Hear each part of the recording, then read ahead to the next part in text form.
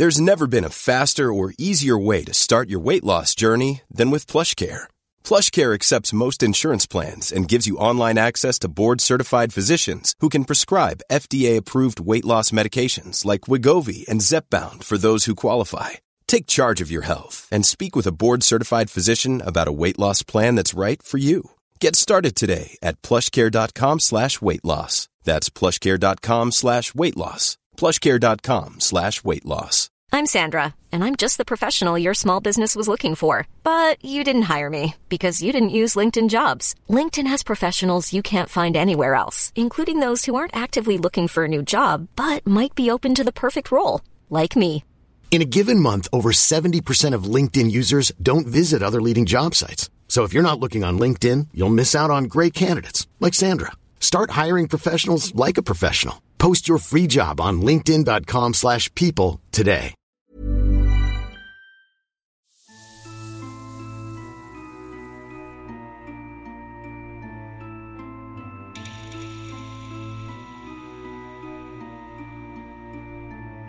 Howard Phillips Lovecraft, född den 20 augusti 1890, var en amerikansk författare som skulle komma att revolutionera skräckgenren. Han mötte dock sin död för tidigt i mars 1937 efter att han tidigare samma år blivit diagnostiserad med tarmcancer som han antagligen haft i flera år utan att uppsöka läkare. Han levde med konstant smärta från dess fram till hans död, 46 år gammal. Trots att han inte fick mycket gehör för sina berättelser under sin tid så har han senare blivit mycket populär. Med över 100 skrivna verk, varav många blivit hyllade, så ska vi i detta avsnitt höra 2 av dem. Den första är Bilden i huset, eller som originaltiteln lyder, The Picture in the House. På Skräckpoddens Instagram, där vi heter Skräckpodden Official, kan du se en bild på hur Lovecraft såg ut och mycket annat relaterat till podden. Så glöm inte att följa oss där. Jag heter Jonathan Lundqvist och det här är Skräckpodden.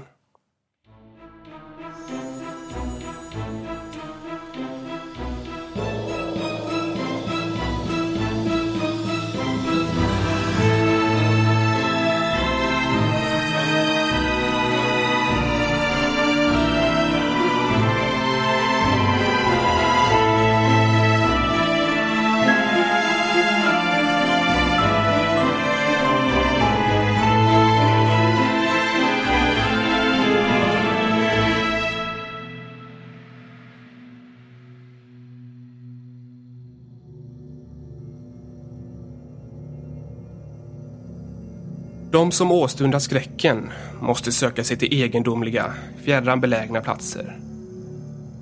De lockar benfyllda katakomber och de skulpterade mausoleerna i nattmarans land.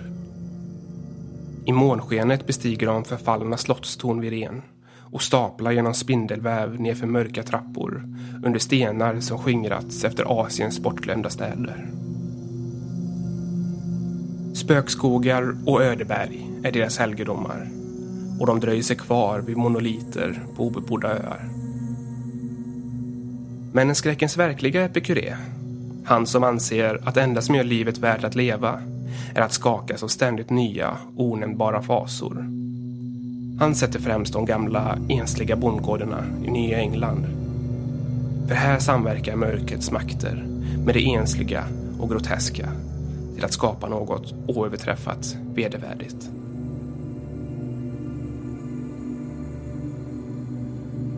Det finns ingenting mer fasansfullt än de små omålade trähusen långt ifrån färdvägarna. Vanligen ligger de nedtryckta på någon sank, gräsbevuxen sluttning eller lutar sig mot någon enorm bergknalle. I 200 år eller längre har de klamrat sig fast här, medan vildvinet krupit och träden brett ut sig. Nu är de nästan dolda under en otuktad svepning av grönska och vakande skuggor. Men ännu stirrar fönstren utmanande med sina små rutor. Det är som om de blinkade genom en dödsbringande dvala som räddar dem från vansinne. Därför att minnet av det fasansfulla aldrig kan lämna dem. I sådana hus har generationer av egendomliga människor levat sitt förborgade och ensliga liv av den dystra och fanatiska tro som skulle skilja dem från människornas gemenskap, sökte deras förfäder friheten i vildmarken. Här blommade dessa ättlingar av erövrare upp.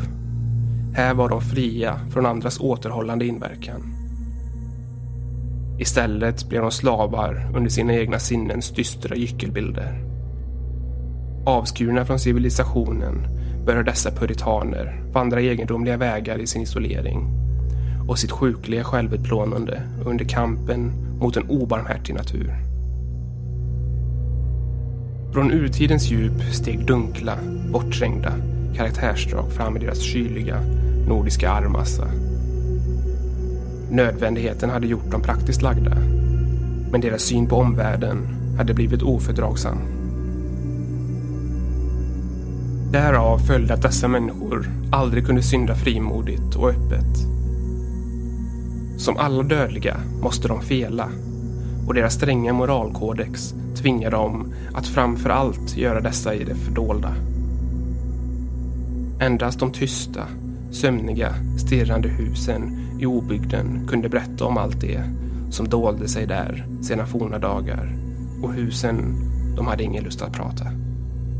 För de ville inte skaka av sig den sömnighet som hjälpte dem att glömma. Ibland tycker man att det skulle vara en ren barmhärtighet att riva ner dessa hus. De måste ofta plågas av drömmar. Det var till ett sånt gammalt härjet minnesmärke jag drevs en novemberkväll 1896 av ett så kyligt novemberregn att vilket skydd som helst skulle vara bättre än utsättas för dess iskalla strålar. Jag hade färdats en tid bland folket i Miskattuos-Nydalen på jakt efter vissa genealogiska upplysningar, och jag ansåg att en trampcykel var det bekvämaste färdmedlet trots den sena årstiden. Nu befann jag mig på en till synes övergiven väg, vilket jag valt som genväg till Arkham, och överraskades av stormen långt ut i ödemarken. Det fanns ingen annan tillflykt än en gamla fråstötade byggnad av trä som blinkade med sina skumma fönster mellan två avlövade almar nära foten av en stenig kulle. Trots att det låg långt ifrån vägen gjorde huset ett osympatiskt intryck på mig i samma ögonblick som jag såg det. Ärliga, normala byggnader stirrar inte på vägfarande så där slukt och sugande, och under mina släktforskningar hade jag hört sägner från förra århundradet som gett mig motvilja för sådana här ställen. Men elementens styrka tvingade mig att övervinna mina skrupler, och jag tvekade inte att leda min cykel upp för backen med dess ogräs fram till den stängda, gåtfulla dörren. Av någon anledning hade jag trott att huset var övergivet. Men när jag kom närmare var jag inte längre lika säker. Trots att gångarna var övervuxna tycktes det ha behållit sin form, lite för bra för att de inte skulle kunna vara helt oanvända. Så istället för att försöka öppna knackade jag på och kände en oro som jag knappast kunde förklara. Medan jag stod och väntade på den grovhuggna, mossiga dörrstenen såg jag på de närmaste fönstren och glaset över dörren. Trots att de var gamla och så smutsiga att de nästan blivit ogenomskinliga var de hela. Byggnaden måste fortfarande vara bebodd, trots all isolering och vanvård. Men min knackning lockade inte fram någon. Jag upprepade den och provade sedan den rostiga dörrklingen. Den var olåst. Innanför låg en liten hall, från vars väggar putsen rasade. Och genom dörröppningen kom en svag, men egendomligt motbjudande odör. Jag gick in bärandes på min cykel och stängde dörren bakom mig. Framför mig såg jag en smal trappa. flankerad av en liten dörr som troligen ledde till källaren, medan det på vänster och höger sida fanns stängda dörrar som ledde till rummen i bottenvåningen. Sedan jag ställt cykeln mot väggen öppnade jag dörren till vänster och gick in i en liten kammare med lågt tak, svagt upplyst av 2 dammiga fönster och möblerad på de mest nakna och primitiva sätt. Det verkade vara ett slags vardagsrum, för här fanns bord och flera stolar och en väldig eldstad över vilken en gammal klocka tickade på spiselhyllan. Böcker och papper fanns det ganska litet av. I det rådande dunklet kunde jag endast med möda läsa boktitlarna. Det som intresserade mig var bohagets ålderdomliga prägel. Jag hade funnit att de flesta hus här i trakten hade gott om minnen från äldre tider. Men här var det antika egendomligheten fullständig. För i hela rummet kunde jag inte upptäcka ett enda föremål från tiden efter inbördeskriget. Hade möblemanget inte varit så primitivt skulle platsen varit ett paradis för en samlare. Medan jag studerade detta egendomliga rum kände jag en stegring av den motvilja som den dystra exteriören väckt hos mig. Jag kunde inte bestämt säga vad det var jag avskydde, men någonting i hela atmosfären doftade av gudlös ålder, av irriterande klumpighet och av hemligheter som aldrig borde uppdagas. Jag hade ingen lust att sätta mig och vandrade runt. Granskade de föremål som jag hade lagt märke till. Mest intresserad var jag av en bok som låg på bordet och verkade så uråldrig att jag inte kunde förstå hur den kunde finnas utanför ett museum eller bibliotek.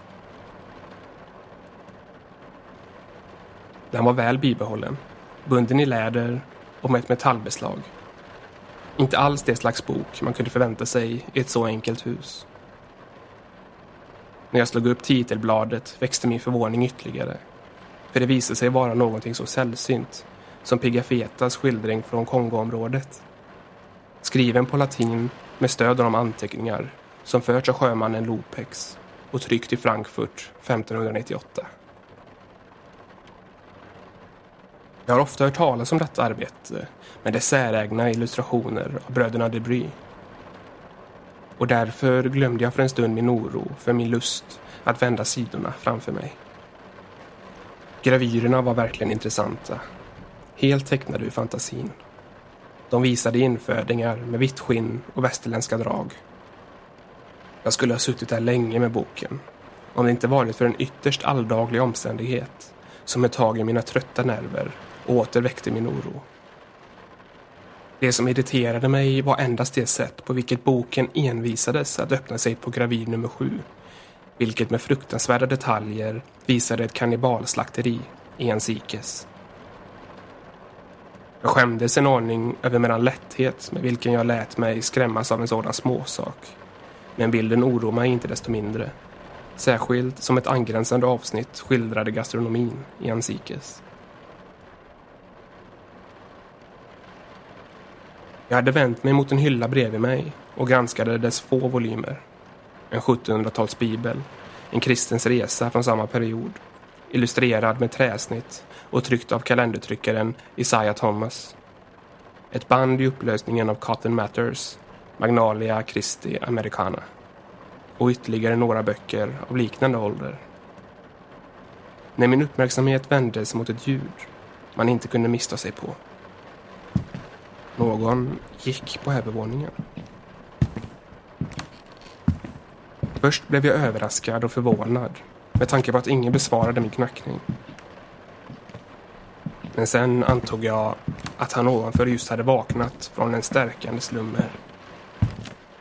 Hans fotsteg hördes i den knarrande trappan. Stegen var tunga, men tycktes ändå tyda på en viss försiktighet. När jag gått in i rummet hade jag stängt dörren bakom mig. Nu hörde jag honom efter en stunds tystnad. Han hade väl studerat cykeln i handen, treva efter dörrvredet, och jag såg dörren öppnas. I dörröppningen stod en person med ett så ovanligt utseende att jag skulle kunna ropa högt om jag inte råkat få en god uppfostran. Han var gammal, vithårig, trasig. Hans utseende och fysik ingav av både förvåning och respekt. Hans längd kunde inte vara mindre än 6 fot. Och trots sin tydliga ålder och fattigdom var han förhållandevis stor och stark. Hans ansikte, som nästan helt doldes av ett långt skägg som växte högt upp på kinderna, verkade abnormt rödblommigt och mindre rynkigt än vad man skulle kunna förvänta sig. Ett svall av vitt hår föll över pannan. Åren hade knappast tunnat ut det. Hans ögon var en smula blodsprängda, men verkade oförklarligt vakna och strålande. Såg man bort från hans förfärliga osnygghet skulle man kunnat vara lika distinguerad som han var imponerande. Men osnyggheten gjorde honom motbjudande, trots ansiktet och gestalten. Jag kunde knappast säga vad hans kläder bestod av. På mig verkade det vara en massa lumpor kring ett par tunga stövlar, och hans smutsighet trotsade all beskrivning. Jag var beredd på att han skulle visa sig fientlig, men istället gjorde han ett tecken att jag skulle sätta mig och tilltala mig med en tunn och svag röst, full av krypande respekt och inställsam gästfrihet. Hans sätt att tala var mycket egendomligt. En extrem Yankee-dialekt som jag hade trott vara utdöd sedan länge. Och jag studerade den ingående när han satt sig mitt emot mig för att konversera. Ni sökte skydd för regnet, eller hur? Hälsade han. Tur att ni var så nära huset och hade vett att stiga på. Jag antog att jag sov, annars skulle jag ha hört er. Man är inte så ung som förr och man behöver en massa sömn nu för åren. Är ni långväga? Jag ser inte mycket folk nu, sen du drog in Arkham-bussen. Jag svarade att jag var på väg till Arkham och jag bad om ursäkt för mitt burdusa sätt att ta mig in i hans hus. Men han fortsatte. Bara roligt att få träffa er här. Det är ont om nya ansikten i de här trakterna. Och jag har inte mycket som jag kan pigga upp mig med nu för tiden. Ni kommer visst från Boston, va? Jag har aldrig varit där själv. Men jag känner alltid igen en stadsbo när jag ser den. Distriktets lärare bodde här 1884. Men han gav sig iväg alldeles oväntat. Och ingen har hört av än sedan dess. Här gav gubben ifrån sig ett läte som påminde om en fnissning. Men när jag frågade vad försvunnandet kunde bero på fick jag inget svar. Han tyckte svara på ett översvällande gott humör trots sitt embargliga tillstånd. Han pratade på med nästan feberaktig glättighet en stund tills jag kom att fråga honom hur han kunde ha en så sällsynt bok som Pigafettas Regnum Congo. Chocken att ha stött på den boken här hade fortfarande inte släppt. Och det var med en viss tvekan som jag talade om den. Men nyfikenheten besegrade alla de dunkla föraningar som trängt sig på mig allt sedan första gången jag skymtade huset. Till min lättnad blev han inte besvärad av frågan. Gubben svarade villigt och odrikt. Boken om Afrikat. Kapten Ebenezer Holt sålde den till mig. Det var han som stupade i kriget. Det var någonting i namnet Ebenezer Holt som kom mig att snabbt se upp. Jag hade stött på det under mitt släktforskande, men inte i någon källa senare än revolutionen. Jag undrade om min värld kunde hjälpa mig med det som jag sysslade med just då, så jag beslöt mig att fråga senare. Han fortsatte. Ebenezer var handelsskeppare från Salem under många år. Och olika hamnar fick han tag på många egendomliga saker. Jag tror att han fick den här i London. Han brukade tycka om att köpa sånt i butikerna. Jag var uppe i hans hus en gång, uppe på kullen, för att sälja hästar, när jag fick syn på den där boken. Bilderna gillar jag, så vi bytte. Det här är en särdeles bok. Jo, om jag bara kunde hitta mina glasögon. Gubben trevade sina paltor och fick fram ett par smutsiga och förvånansvärt ålderdomliga glasögon med små åttkantiga linser och stålbågar. Han satte dem på sig och sträckte sig efter volymen på bordet. Vände sidorna kärleksfullt. Ebenezer kunde läsa lite av det här. Det är latin, men jag kan inte.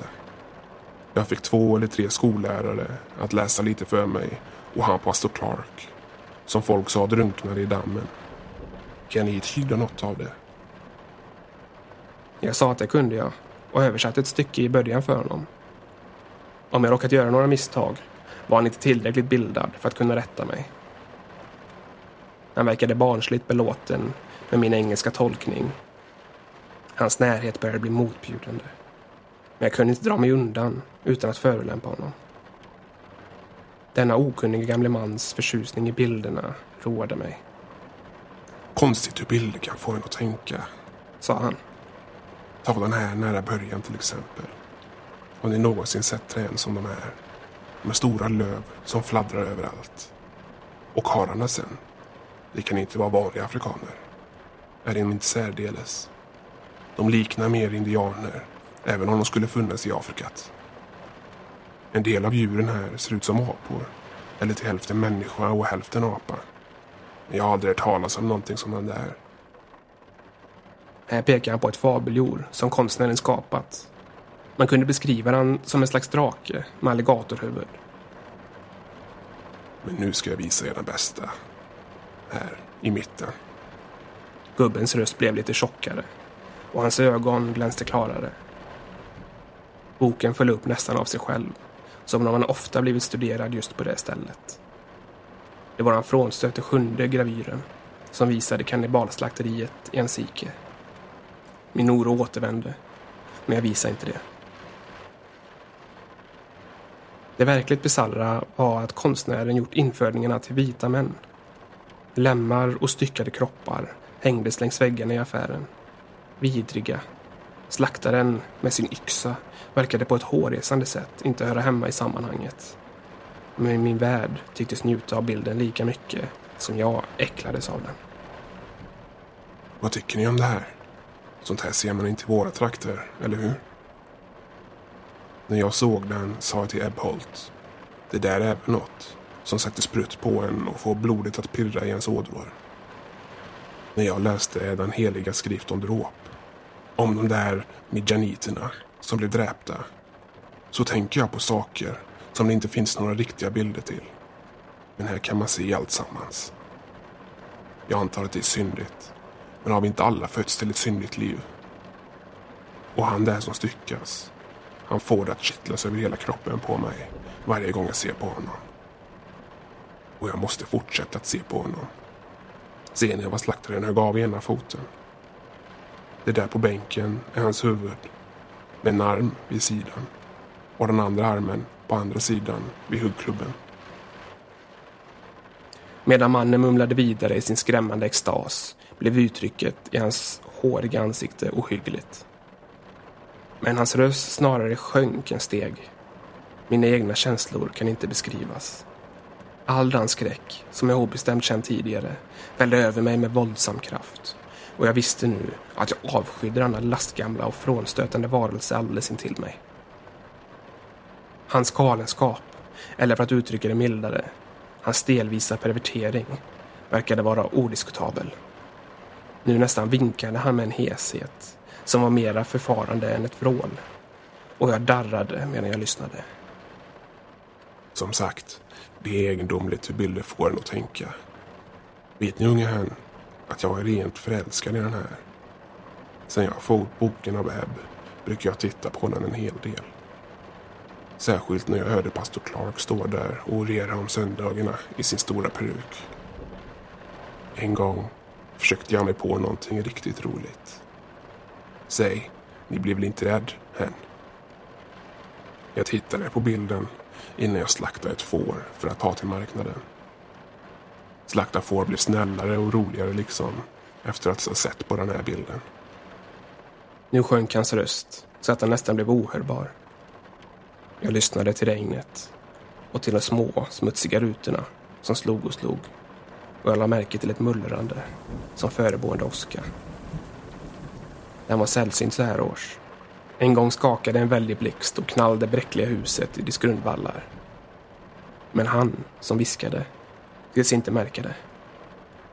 Döda får blev snällare och roligare liksom. Men förstår ni, det var inte riktigt tillfredsställande ändå. Egendomligt hur ett begär griper tag i en. För Guds skull, berätta inte för någon att den här bilden började få mig att sukta efter sån föda som man varken kan skaffa sig eller köpa. Men vad är det? Hon är inte bra. Jag gjorde ju ingenting. Bara undrar hur det skulle vara om jag gjorde det. Det sägs att kött skapar kött och blod och ger en nytt liv. Så jag undrade om det skulle få en människa att leva längre. Om det blev mer av samma slag liksom. Men viskningen fortsatte inte.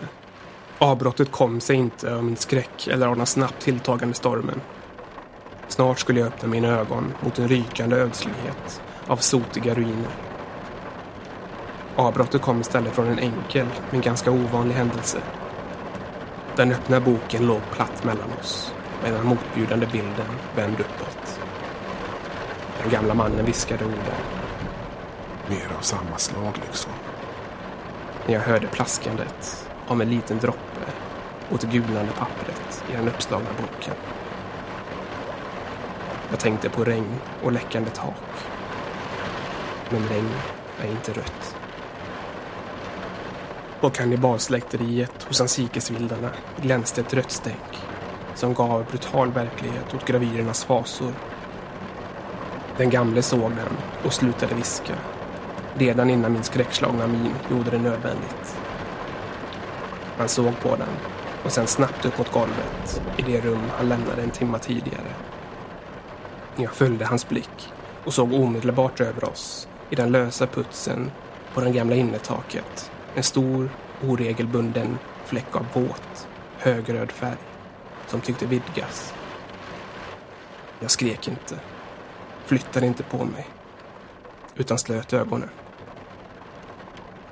Ett ögonblick senare kom den väldigaste av alla väldiga åsknallar och slog ner i det förbannade huset med sina förborgade hemligheter och skänkte mig den enda glömska som kunde rädda mitt förstånd.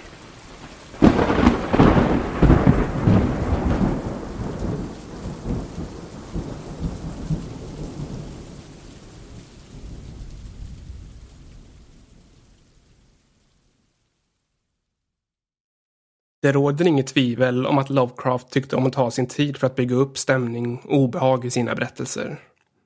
Trots att de ofta är spännande hela vägen så händer det inte så mycket, samtidigt som det händer väldigt mycket. Något som ofta belönas i slutet av en berättelse med ett klimax som verkligen kan ge rysningar i hela kroppen. Ett exempel på detta är nästa berättelse vi ska höra. Och den heter Pickmans modell. When you're ready to pop the question, the last thing you want to do is second-guess the ring. At BlueNile.com, you can design a one-of-a-kind ring with the ease and convenience of shopping online. Choose your diamond and setting. When you find the one, you'll get it delivered right to your door. Go to BlueNile.com and use promo code LISTEN to get $50 off your purchase of $500 or more. That's code LISTEN at BlueNile.com for $50 off your purchase. BlueNile.com, code LISTEN. If you're looking for plump lips that last, you need to know about Juvederm lip fillers. With Juvederm Volbella XC and Juvederm Ultra XC, your lip look, whether it's subtle or bold, can last up to 1 full year with optimal treatment and no additional maintenance. Find a licensed specialist and see if it's right for you at Juvederm.com today. That's JUVEDERM.com.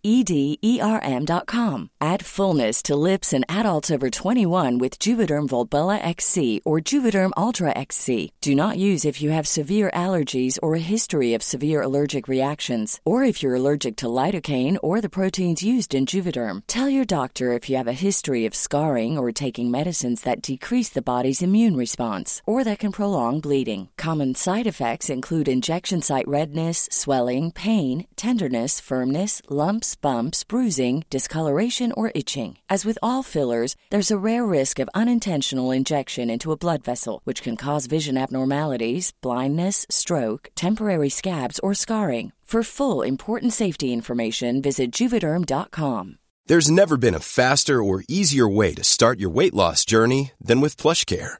PlushCare accepts most insurance plans and gives you online access to board-certified physicians who can prescribe FDA-approved weight loss medications like Wegovy and Zepbound for those who qualify. Take charge of your health and speak with a board-certified physician about a weight loss plan that's right for you. Get started today at plushcare.com/weightloss. That's plushcare.com/weightloss. plushcare.com/weightloss.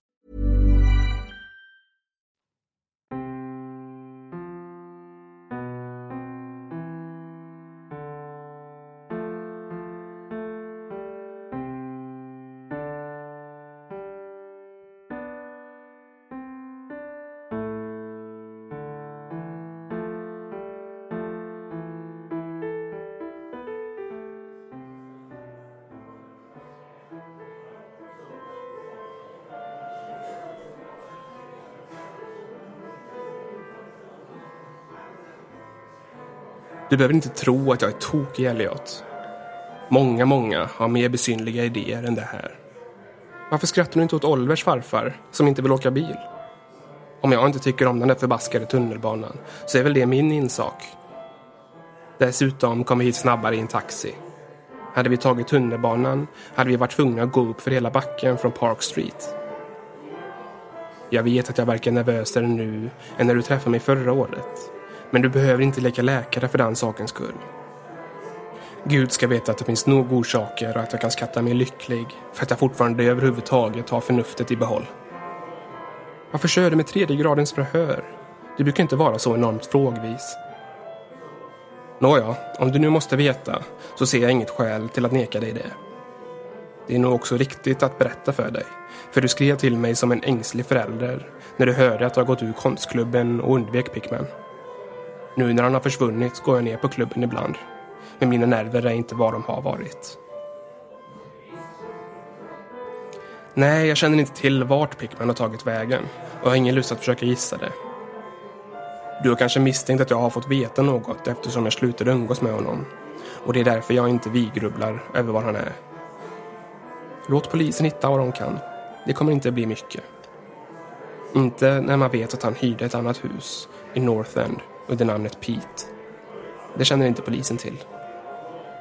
Jag är inte säker på att kunna hitta dit igen. Inte för att jag någonsin har försökt. Inte ens i klaraste dagsljus.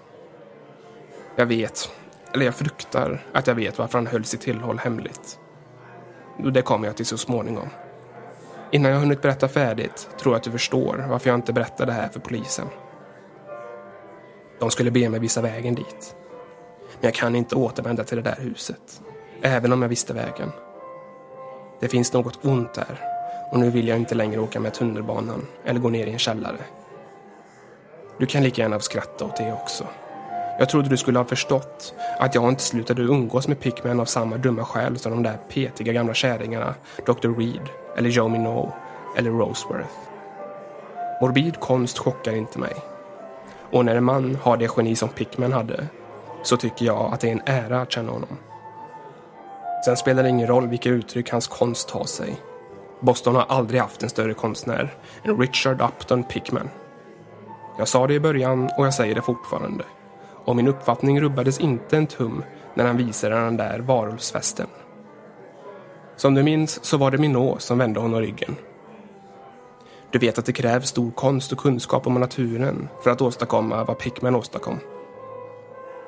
Vilken idiot som helst kan skvätta ut en massa färg och kalla resultatet för en mardröm eller en häxsabbat eller ett porträtt på djävulen. Men bara en verkligt stor målare kan få ett sådant motiv att verka skrämmande och äkta.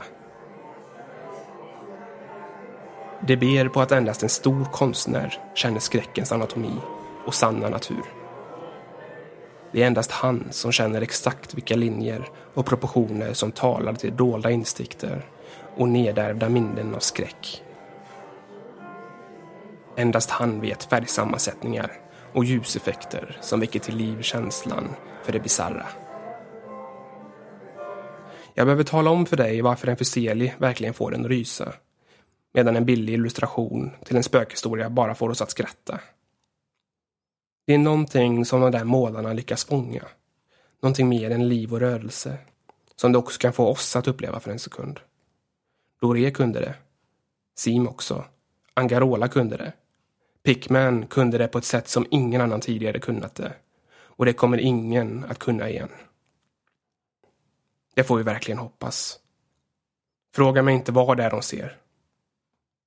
I vanlig konst vet du att det är en enorm skillnad mellan en vitala, levande bild som målats direkt efter naturen eller en modell och den konstgjorda smörja som kommersiella förfuskare mekaniskt hafsar fram i en studio.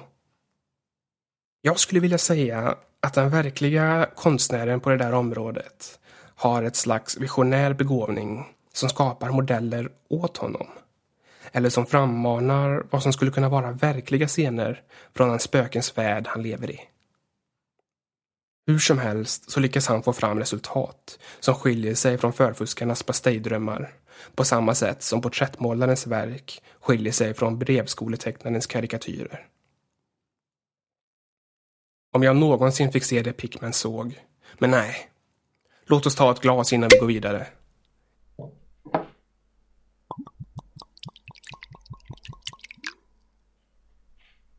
Fy tusan, jag skulle aldrig ha överlevt att se vad den där människan såg, om han nu var en människa.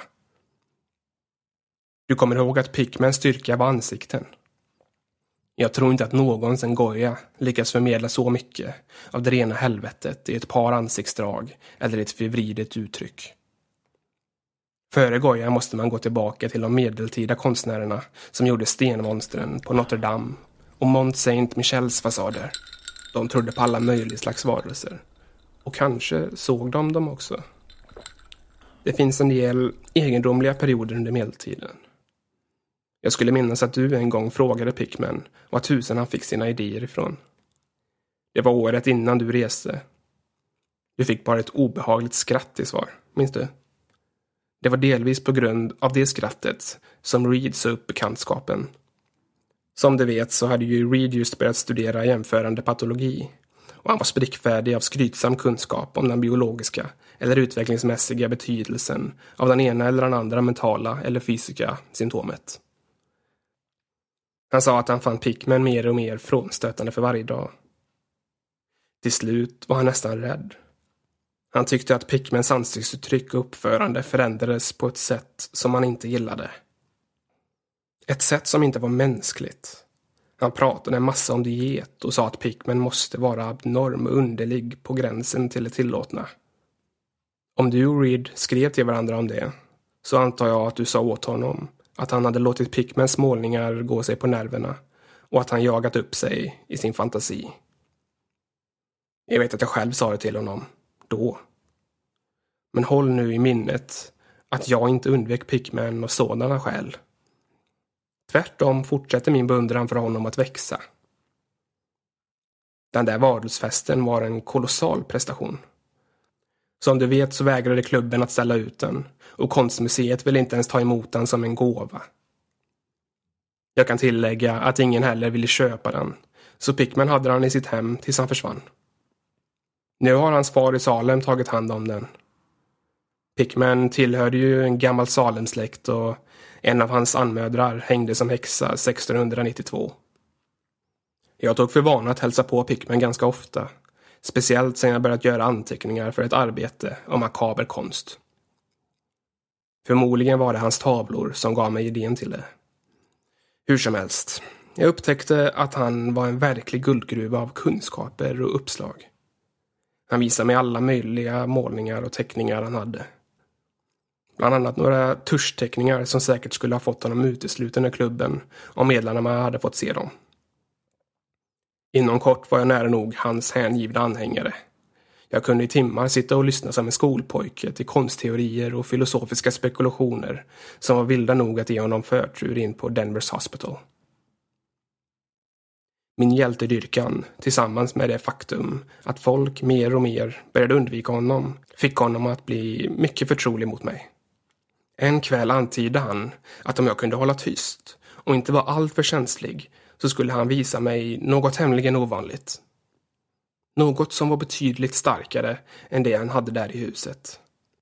Som du vet, sa han, finns det saker som inte passar på Newbury Street. Saker som inte hör hemma här och som i vilket fall inte kunde förstås här. Det är mig det tillkommer att fånga själens övertoner. Du hittar inte sådant i affärsdistrikt med planerade gator och utdiktad mark. Back Bay är inte Boston. Det är än så länge ingenting, för det har inte haft tid att suga upp minnen och dra till sig lokala andar.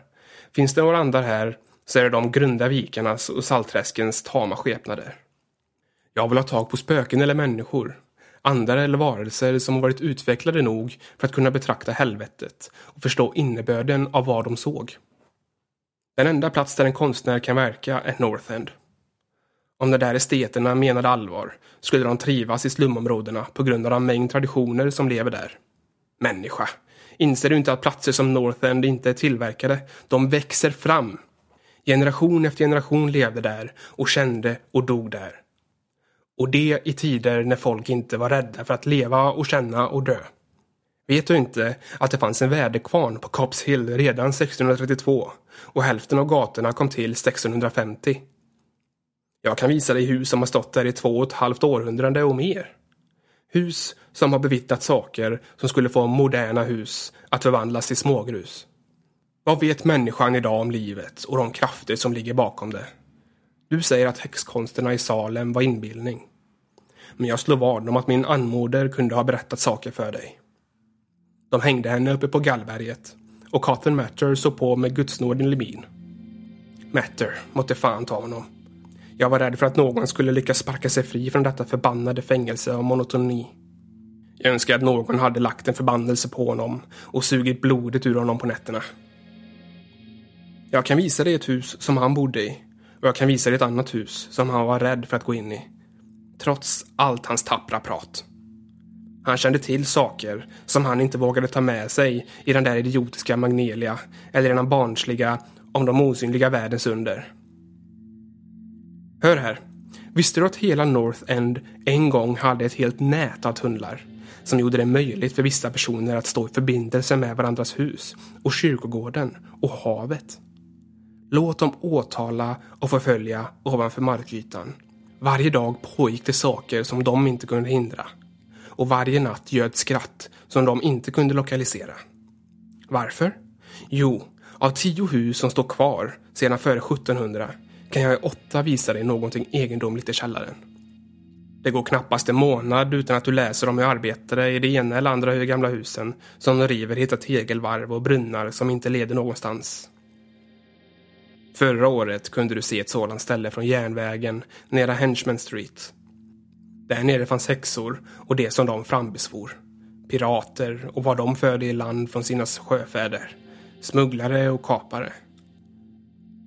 Jag kan tala om för dig att människor i gamla tider visste hur man skulle leva och hur man skulle utvidga livets gränser. Den här världen var inte den enda som en klok och modig man kunde lära känna. Fy tusan, att jämföra med idag, när hjärnorna är så ljusskära att även en klubb med förmenta konstnärer får stora skövlan om en bild inte passar känslorna vid The Borden. Nej, det enda positiva med nutiden är att han är för dum för att granska det förflutna lite närmare. Vad får man egentligen veta i turisthandlingar och kartor över North End?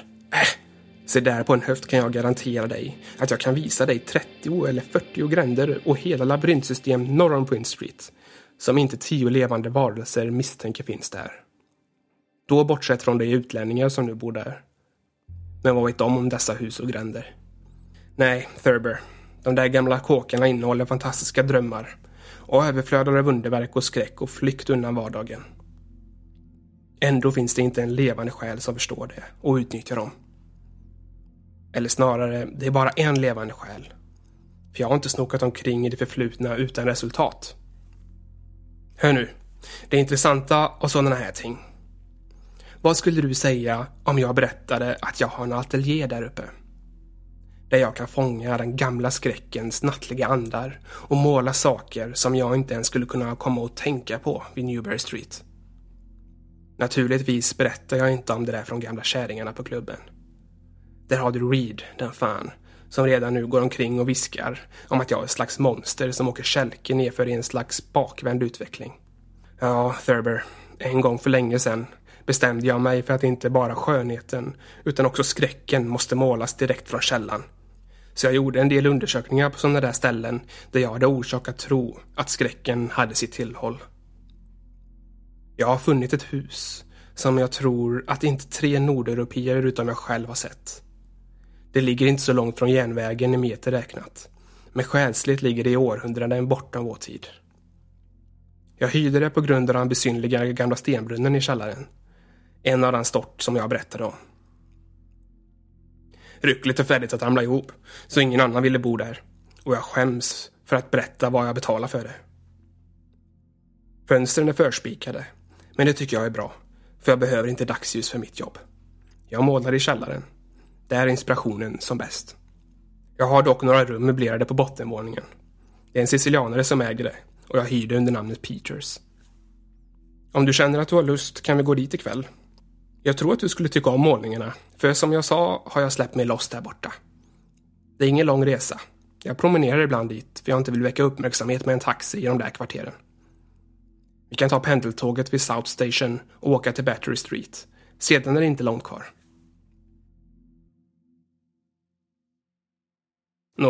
Efter det där rodsvallet från Pickman var det bara att försöka låta bli och springa för att få tag i en ledig bil. Vi åkte till South Station och tog pendeltåget. Omkring klockan 12 hade vi tagit oss ner för trapporna vid Battery Street och styrde kosan längs stranden förbi Konstitutionskajen. Jag höll inte reda på tvärgatorna. Jag kan inte säga vilken det var vi gick in på. Men jag vet att det inte var Greenborough Lane. Till slut gick vi fram längs en helt övergiven gränd, som var det äldsta och smutsiga i den vägen jag har sett i hela mitt liv. Fallfärdiga huskavlar, trasiga fönster och mycket små rutor och ålderdomliga skorstenar som halvt förvittnade sträckte sig upp mot den månljusa himlen. Jag tror inte att man kunde ens se så många som 3 hus som inte hade stått där redan i Cotton Mather's dagar. Jag skymtade minst 2 kåkar som var försedda med burspråk, och en gång tyckte jag att jag såg en brant takkontur av den nästan glömda typ som fanns före det brutna taket. En taktyp som de lärda säger inte finns i Boston numera. Från den gränden som var försedd med en viss belysning svängde vi in i en lika övergiven och ännu trängre gränd. Här fanns det ingen synlig belysning alls. När vi hade gått igenom någon minut gjorde gränden en svag sväng åt höger. Inte långt därefter plockade Pickman fram en ficklampa och avslöjade en uråldrig dörr som verkade förbaskad maskstungan. Han öppnade den och förde in mig i en torftig hall. Väggarna var klädda med paneler i svart ek, och en gång hade det nog varit fint. Det var enkelt, men gav en förtärad och kuslig stämning från häxeriernas och Andros och Phipps dagar. Sedan visade han mig genom en dörr till höger, tände en fotogenlampa och bad mig känna mig som hemma. Jag är vad mannen på gatan skulle kalla ganska hårdkokt, men jag måste bekänna att vad jag såg på väggarna i det där rummet gav mig en svår chock. Det var hans målningar. De som han inte kunde måla och inte heller visa upp i Newbury Street. Han hade verkligen rätt när han sa att han hade släppt sig loss. Här, ta ett till glas, Elliot. Jag behöver i varje fall ett. Det är inte lönt att fortsätta beskriva för dig hur det såg ut. Det fruktansvärda och härdiska skräcken och den vedervärdighet och den moraliska stank som dessa målningar utstrålade framställdes med så enkla penseldrag att det inte ligger i jordisk makt att beskriva dem. Det finns ingenting av den exotism du upplever hos Sidney Syme, inget av de översaturniska landskapen eller mansvamparna som Clark Ashton Smith använder för att få blodet att isas. Bakgrunden var mest gamla kyrkogårdar, mörk skog, klippor vid havet, stentunnlar, gamla rum med mörka paneler eller enkla källarvarv i sten. Cops Hill-kyrkogården, som inte kunde ligga många kvarter bort, utgjorde ett favoritmotiv. Det galna och monstruösa fanns hos figurerna i förgrunden. Pickmans sjuka konst var i första hand riktat på ett demonporträtt. Gestalterna var sällan helt mänskliga, men de närmade sig det mänskliga i varierande grad. De flesta av varelserna gick på 2 ben, med framåtlutande och med varglik uppsyn. De flesta verkar obehagligt gummiaktiga. Jag kan se dem framför mig nu. Jag vill inte gå närmare in på vad de sysslade med, men vanligtvis var de i färd med att äta. Vad det åt kan göra detsamma. Ibland var det framställda i grupper på kyrkogårdar eller i underjordiska tunnlar. Ofta verkade det som om det slogs som sitt rov. Eller kanske snarare sina uppgrävda skatter. Vilken förbannad uttrycksfullhet som Pickman ibland hade lyckats se kadavrens oseende ansikten. Ibland sågs figurerna hoppa ut i natten genom ett öppet fönster eller sitta ihop krupna på bröstet av en sovande människa och med tänderna i offrets strupe.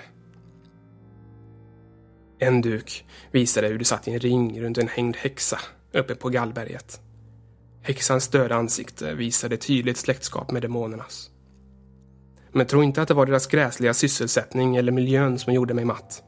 Jag är inget spädbarn och jag har sett en hel del liknande förut. Det var deras ansikten, Elliot.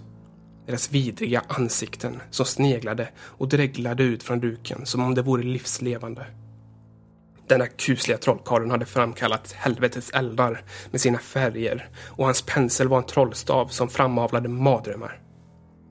Ge mig den där karaffen, Elliot. Det finns en duk här som han kallade lektionen. Barmhärtige himmel om jag ändå inte hade sett den. Hör här. Kan du tänka dig en cirkel namnlösa, hukande, hundlikande väsenden på en kyrkogård som försöker lära ett litet barn att äta som de gör? Jag antar att det är ett bortbytingsöde. Du känner väl till de gamla myterna om hur trollen lämnar sin egen avkomma i vaggan, utbyte för det barn de stjäl. Pickman visade vad som hände med de där stulna barnen, hur de växer upp, och jag började se de hemska släktskapen mellan de mänskliga och de icke-mänskliga varelsernas ansikten. Genom alla stader av morbiditet, från det uppenbart icke-mänskliga till det delvis mänskliga, framvisade han ett hånfullt sammanhang. De hundlikande varelserna härstammade från människorna. Vad hände med den unge som människorna fått i utbyte? Jag hade knappt börjat grubbla på det då jag fick syn på en tavla som visade just detta. Den föreställde ett gammalt puritanskt hem. Det var ett rum med tung utstrålning. Där det blyinfattade fönster, en högryggad bänk och klumpiga 1600-talsmöbler. Familjen satt i en cirkel och lyssnade till fadern som läste ur Bibeln. Alla ansikten utom ett, Elliot, visade förfining och uppmärksamhet. Men detta enda utstrålade helvetets hån. Det tillhörde en ung man med en långt äldres förstånd. Utan tvivel var det en förmodad son till den fromme fadern. Men pojkens väsen var samma slag som de nattliga vidundrens. Det var bortbytingen. I ett anfall av överlägsen ironi hade Pickman givit hans ansikte en stark likhet med sitt eget. Nu hade Pickman tänt lamporna i ett angränsande rum och höll artigt upp dörren för mig. Han frågade om jag hade lust att se hans moderna studier. Jag hade inte kunnat säga honom mycket av mina intryck hittills. Jag var alldeles för stumma fasa och vämjelse, ska du veta, Elliot. Men jag tror att han begrep det och han kände sig högeligen smickrad. Nu måste jag återigen försäkra dig att jag inte är någon klemig stackare som skriker för allting som avviker en aning från det normala. Jag är medelålders och anständigt sofistikerad. Jag gissar ju att du såg tillräckligt av mig i Frankrike för att veta att det inte är så lätt att slå ut mig. Kom också ihåg att jag just hade hämtat andan och vant mig vid dessa fasansfulla tavlor som förvandlade kolonialtidens New England till ett filial från helvetet. Nå, trots detta tvingade det där andra rummet ur mig ett verkligt skrik och jag måste klamra mig fast vid dörrposten för att inte svimma. Det första rummet hade visat hur en hop varulvar och häxor översvämmade våra förfäders värld. Men i det här rummet, Elliot, förde skräcken rakt in i vår egen vardag. Tusan vad den där mannen kunde måla. Det fanns till exempel en studie som han kallade tunnelbaneolyckan. Där såg man hur en skock av de där vidriga varelserna tog sig upp från någon underjordisk katakomb genom en ränna i golvet i tunnelbanestationen vid Boylston Street och hur de attackerade en hop människor på perrongen. En annan tavla föreställde en dans bland gravarna uppe på Cops Hill med det moderna Boston i bakgrunden. Sen fanns ett antal bilder från källarmiljöer. Där såg man monstren komma krypande in genom hål och sprickor i murverket för att hångrinande gömma sig bakom tunnor och värmledningspannor och vänta på att det första offret ska komma ner för trappan. En vämjelig duk tycktes framställa en stor tvärsektion av Beacon Hill. Här såg man myrlika arméer av vidriga monster klämma sig fram genom hålor som underminerade hela berget. De nattliga danserna på de moderna kyrkogårdarna var ymnigt avbildade, men en annan framställning chockade mig på något sätt mer än de alla andra. Scenen föreställde något okänt gravvalv. En hel skock av bästarna hade samlat sig kring en som hade en välkänd guidebok över Boston i handen. Tydligen läste han högt ur den. Alla pekade mot ett speciellt stycke i texten, och varje ansikte tyckte så förvridet av hysteriskt skallande skratt att jag nästan tyckte mig höra det demoniska ekot. Tavlan var döpt till Holmes, Lovell och Longfeld, är begravna på Mount Auburn. Allt eftersom jag gradvis återfick den själsliga balansen och blev van vid sattygen i det där nya rummet, började jag försöka analysera mina känslor. Först och främst tänkte jag att dessa bilder så stötande på grund av ytterligare omänsklighet och den okänsliga grymhet det visar hos Pickman. Mannen måste vara en obarmhärtig fiende till hela mänskligheten för att kunna känna ett sådant nöje av denna tortyr av kropp och själ och denna förnedring av den mänskliga kroppen. Och för det andra så skrämde de därför att de var så bra. Denna konst var en konst som övertygade. När vi såg tavlorna såg vi demonerna själva och blev rädda för dem.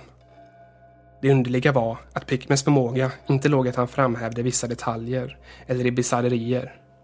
Ingenting var otydligt, förvrängt eller stiliserat. Konturerna var skarpa och detaljerna var nästan pinsamt tydliga. Och ansiktena. Det var inte bara en konstnärs tolkning som man såg. Det var en kristallklar och objektiv framställning av helvetet. Ja, det var det verkligen. Mannen var inte alls en drömmare eller en romantiker. Han försökte inte att ge oss några av drömmens flyktiga och brokiga bubblor. Kallt och hånfullt återgav han en stabil och påtaglig skräckvärld som han själv uppfattade klart och rakt på sak. Gud vet vad det kan ha varit för en värld eller vad han någonsin såg i dessa härdiska skepnader skutta och huka och kravla. Men en sak var klar. Vilket ursprung hans tavlor än hade. Pickman var i varje betydelse, i uppfattning och utförande, en omsorgsfullt och nästan vetenskaplig realist. Min värld visar nu vägen ner i källaren till sin verkliga ateljé. Jag spände mig för de djävulska effekter som de oavslutade dukarna kunde uppvisa. När jag hade kommit ner för den dammiga trappan vände han ficklampans stråle mot ett hörn av det stora rummet framför oss och avslöjade en rund krans och stenar i golvet. Det var uppenbarligen en stor brunn. Vi gick närmare och jag såg att det måste vara 1,5 meter tvärs över. Väggarna var ungefär 3 decimeter tjocka. Brunnskanten höjde sig 1 decimeter över golvet. Om jag inte tog fel så var det ett gott 1600-talsarbete. Det där, sa Pickman, var det han hade berättat om. En öppning ner till en nätverk av tunnlar som en gång underminerade berget. Jag observerade slött att han inte tycktes vara igenmurad och att en tung skiva av trä tydligen tjänade som lock.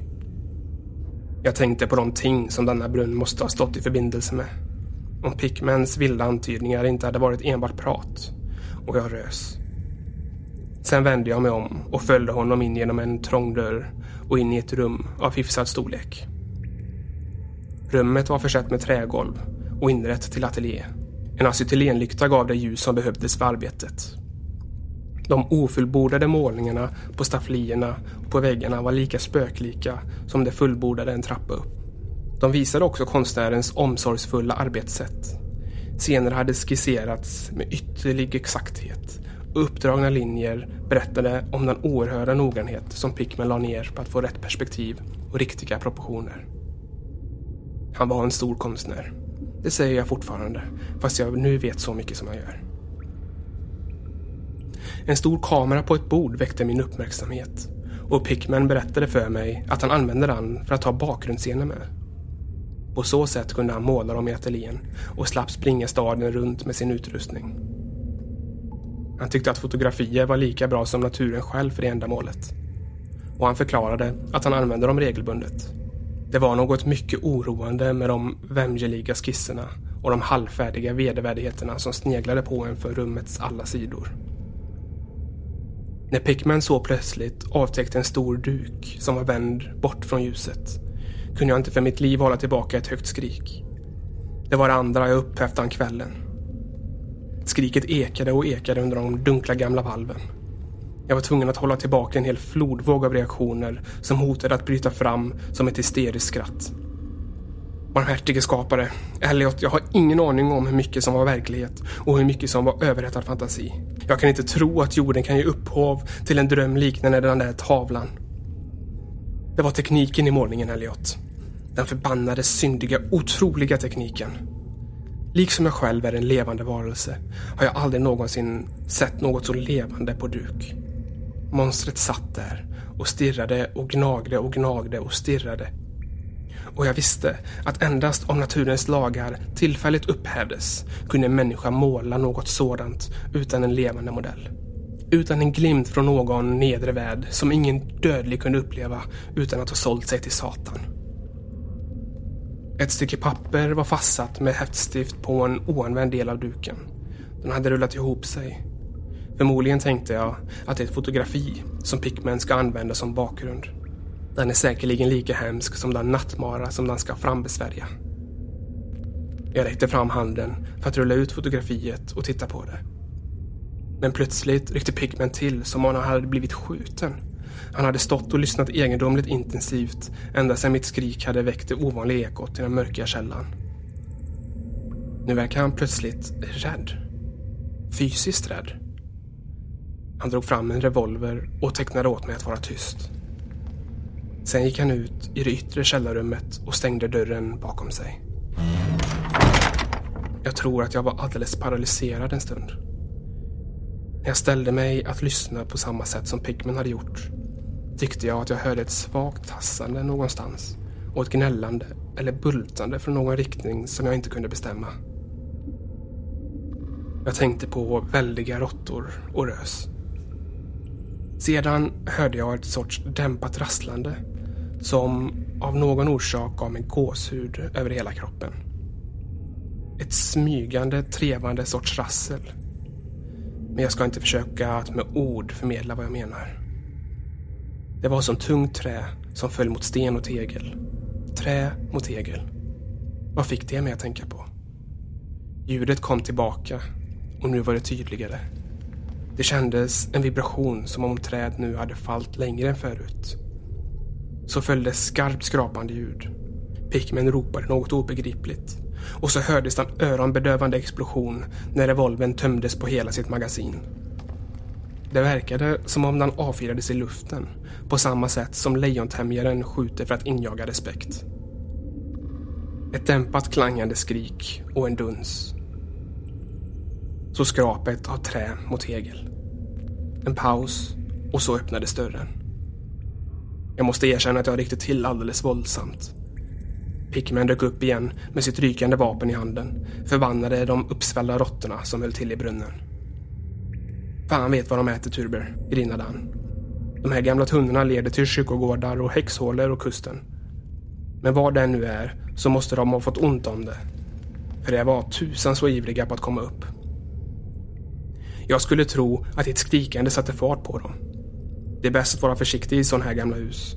Våra gnagande vänner utgör en nackdel med stället. Men ibland tycker jag också att det är en tillgång genom att de ger huset atmosfär.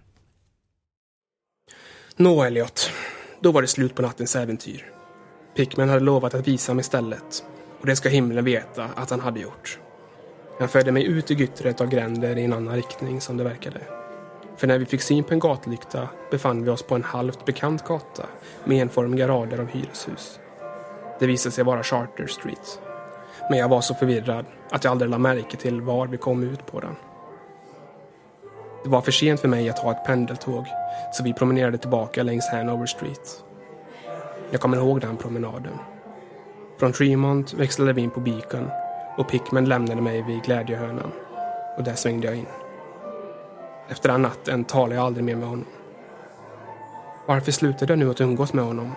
Bli inte otålig. Vänta tills jag har beställt kaffe. Vi har haft nog av den här historien nu. Åtminstone behöver jag något annat. Nej, det var inte för målningarnas skull. Men jag kan svära på att det skulle ha fått honom bandlyst från 9/10 av alla hem och klubbar i Boston. Jag gissar att du nu inte längre är förvånad över att jag undviker källare och tunnelbanor. Det var alltså inte målningarna, men det var någonting som jag fann i kavajfickan dagen därpå. Du minns det där ihoprullade pappret som var fäst vid den där hemska duken i källaren. Det där som jag trodde var ett fotografi på någonting han hade tänkt använda som bakgrund för det där monstret. Sista skrämselchocken hade kommit just när jag sträckte fram handen för att rulla ut fotografiet. Det verkade som om jag, utan att vara medveten om det, hade tagit bilden och knöllat ner den i fickan. Men här kommer kaffet. Ta det svart, Elliot. Du kommer att behöva det. Be mig inte förklara eller ens försöka gissa vad det var jag brände upp med fotografiet. Fråga mig inte heller om vad som låg bakom det där mullvadslika tassandet som Pickman var så ivrig att förklara bort som råttor. Du förstår, det finns hemligheter som kanske härstammar från det gamla Salem. Cotton Mather berättar om ännu egendomligare ting. Du vet hur förbannat levande Pickmans målningar var. Hur vi alla undrade vad han hade fått tag på de där ansiktena. Nå, det där fotografiet föreställer alltså ingen bakgrundsmiljö. Vad det föreställde var helt enkelt en monstruösa varelse som han avbildade på duken. Det var den modell han använde. Och bakgrunden var i minsta detalj källarateljéns vägg. Men gode gud, Elliot. Monstret var levande.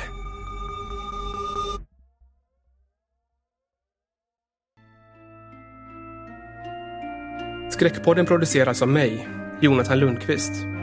Hör av dig med dina tankar, idéer och förslag till skräckpodden@gmail.com. Och som alltid, stort tack för att du lyssnar.